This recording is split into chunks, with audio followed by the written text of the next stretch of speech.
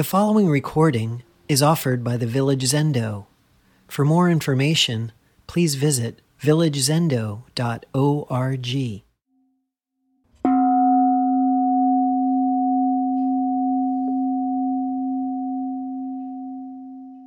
Isn't it lovely to see the Zendo as one more of the many windows into each other's homes and places of practice? It's great to see. And we're really fortunate to be able to gather together. I mean, it's just not an easy thing to organize, and we do it so regularly.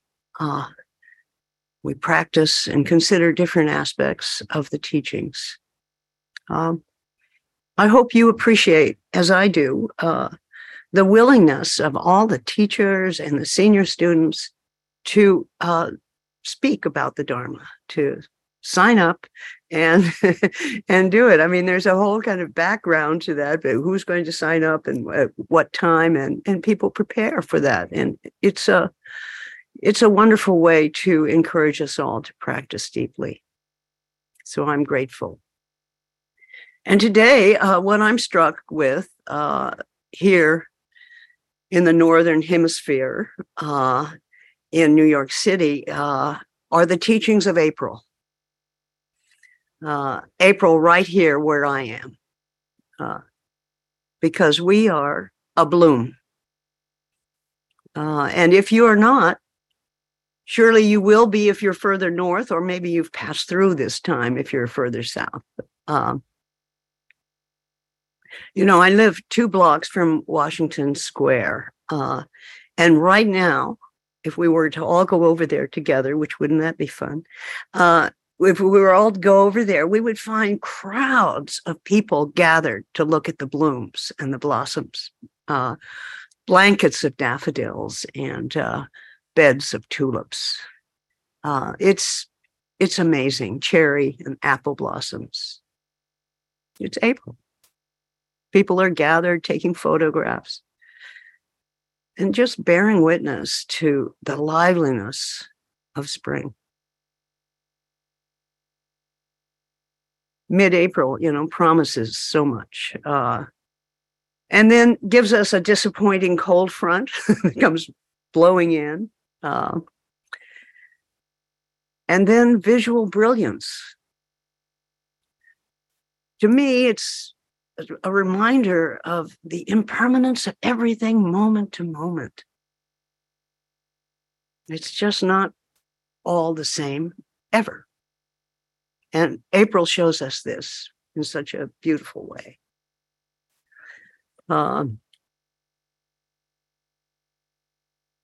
We love spring with all its brilliance and colors.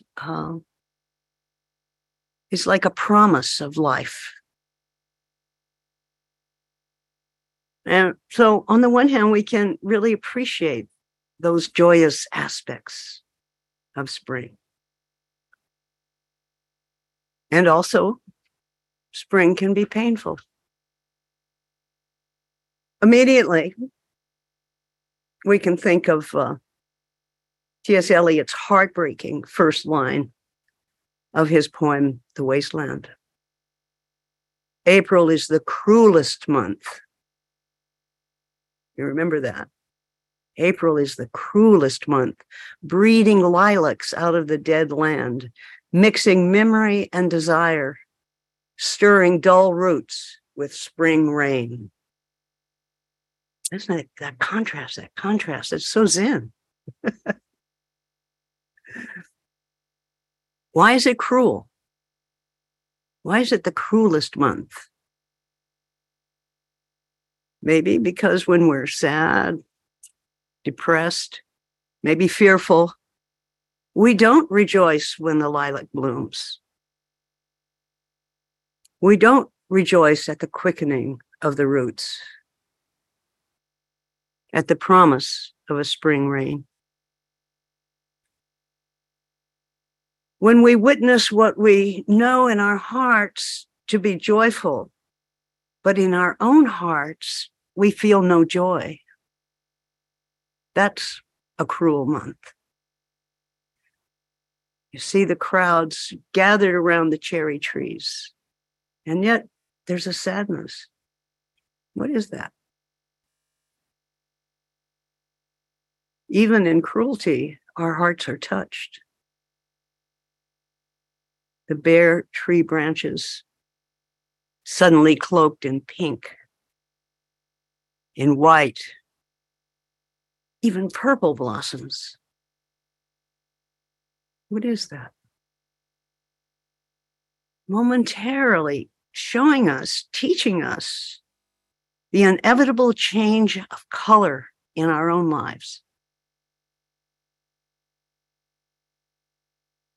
Here's a haiku by a woman who was incarcerated in Denson Valley, the Jerome internment camp in Arkansas, during the internment of the Japanese Americans during the Second World War. There's a wonderful book of haiku from those people, separated from their homes, from their communities, from friends and family. She writes, "Vision of loneliness I endure in the green of spring. Visions of loneliness I endure in the green of spring." Her name was Reiko.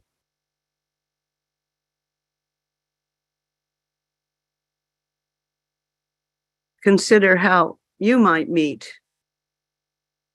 the spring blossoms today.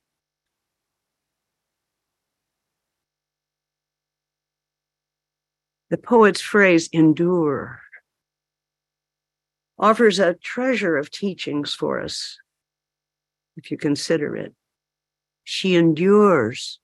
It's a quality of mind, a way of surviving suffering, not just a moment of suffering, but enduring over a period of time. It has a quality of hardness, toughness, durability. She expresses loneliness in the green of spring, in the midst of the tenderness of the rapture of spring. She endures. And it may be that some of you are a little like that these days. As the sun and the spring rains tempt us and tempt the blossoms on the trees and bushes and in the ground to burst forth. And yet, we might be faced with disturbing and frightening news. You have only to look at the politics of where most of us live. Threats to the newest other. Whatever group has become the victim of our human tendency to separate from and to create and demonize an other. So these breathtaking blossoms can also remind us of the disharmony and menace created by industrial pollution, the guns, the racism, the intemperate mob. What teachings do we turn to at such a tender time as this to help us navigate the joy of spring, the joy of April and its edges, the dangers implicit in all of life? Thinking about this, I said to myself, guess what? This is not a new problem. Here's a spring verse from a 12th century Japanese poet monk, Saigyo, 12th century Japan. Whatever it is, I cannot understand it. although gratitude stubbornly overcomes me until I am reduced to tears. Whatever it is, I cannot understand it, although gratitude stubbornly overcomes me until I am reduced to tears. It seems to me that Sagyo is teaching us something about allowing ourselves to feel what we're feeling without separating and trying to understand. Simply experience the feelings that evoked by the season, by the landscape, by the conditions of our life.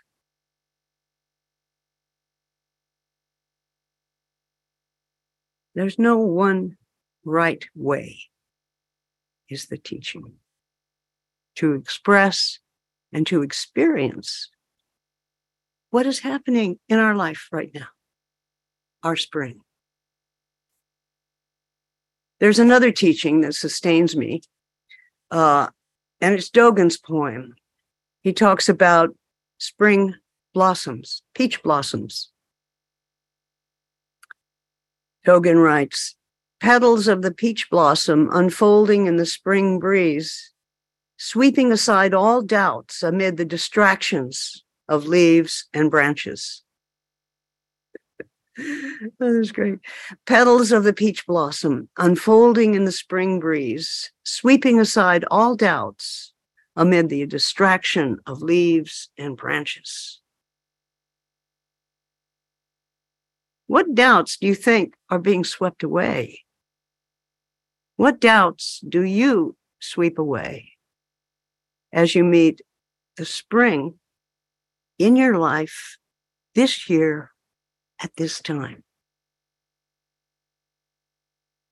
Is there any doubt about the interconnected, fundamental beauty and blessing of life? Can you doubt that?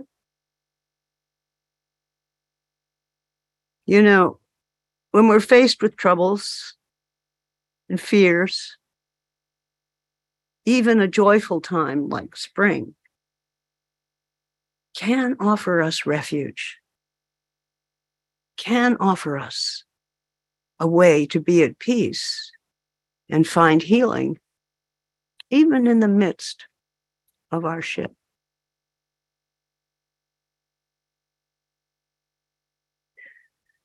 You know, we humans, we want to find an answer. We want to find a solution, some idea or experience that's going to protect us from suffering, protect us from our troubles. But what if we just listened to our life as it is in this spring? As a teacher, Dogen Zenji would say, to study the way is to study the self. To study the self is to forget the self. To forget the self is to be enlightened by the 10,000 things. To study the way is to study the self. To study the self is to forget the self. To forget the self is to be enlightened by the 10,000 things. Walking through my park, can I experience the blossoms? Can I experience the tourists that are taking photographs of the blossoms? Can I experience the man who is practicing his electric guitar next to the blossoms? You know, we can face our suffering at such a joyful time. Where do we go for refuge?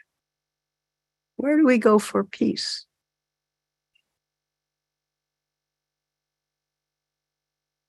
Look inside, Dogen tells us. To be deeply intimate with our own being, our own moment-to-moment experience And doing that, realize that we're not separate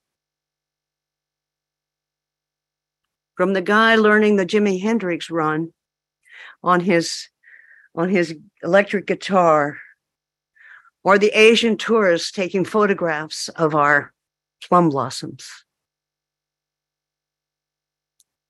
Dogen tells us, study the self, and then drop that very focus on the self. To study the way is to study the self. To study the self is to forget the self.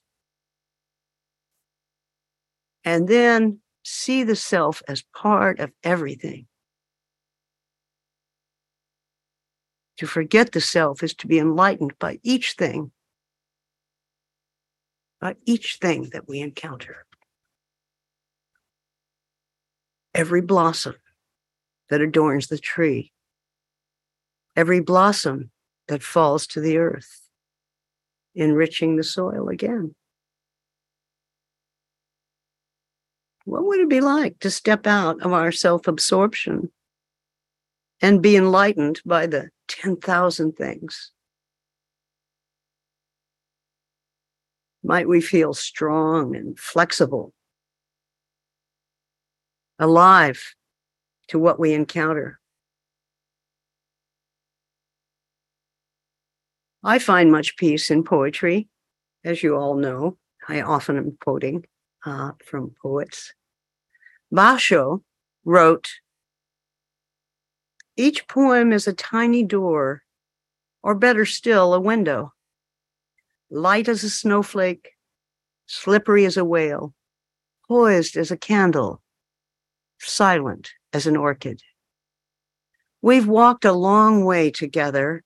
Somewhere ahead of us, a horse whinnies, a crow calls, a beetle's becoming a firefly.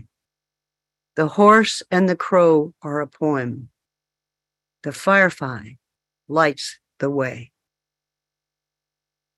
Such a beautiful evocation of his life, Basho, the great poet. The firefly lights the way. Can you just drop your idea of philosophy and allow the firefly to light your way? To let go of the story for a moment, the story that you suffer from.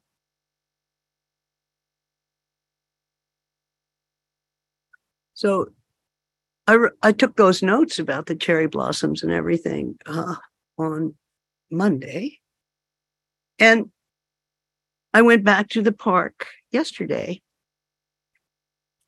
and I see that the cherry blossoms have disappeared. They've dropped to the earth, and now there's just fresh green leaves everywhere, all over those trees. And the daffodils, they're exhausted, retreating to the earth, and only the tulips are holding forth. What's holding forth for you today, at this time of day?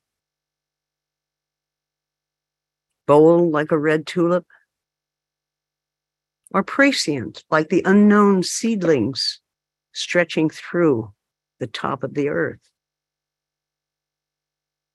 Or those quietly adding green, turning to brown? Is it even possible for you to view your life as a part of the great unfolding? To view your life as part of the great unfolding of time and matter. Entering the spring of your life, no matter where you are or what age you are. It is spring for you. Enjoy this brief time.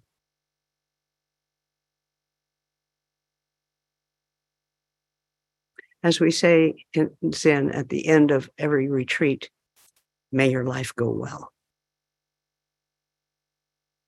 But I do want to also end this with a message, which is that this Saturday, we have our annual Village Zendo members meeting. Every spring, we have one members meeting to report to you the status of the Zendo and kind of our appreciation for all the folks behind the scenes that do so much to make this work. And how we see continuing to support our work. So the meeting is for members, members only, and please join us if you are a member. And if you're not a member, there's still time to become a member. You can look on our website and see what's involved with that. We'd appreciate that. So that's 4:00 on Saturday at our regular Zoom site. And love to have you join us. Thank you. And enjoy the last days of spring.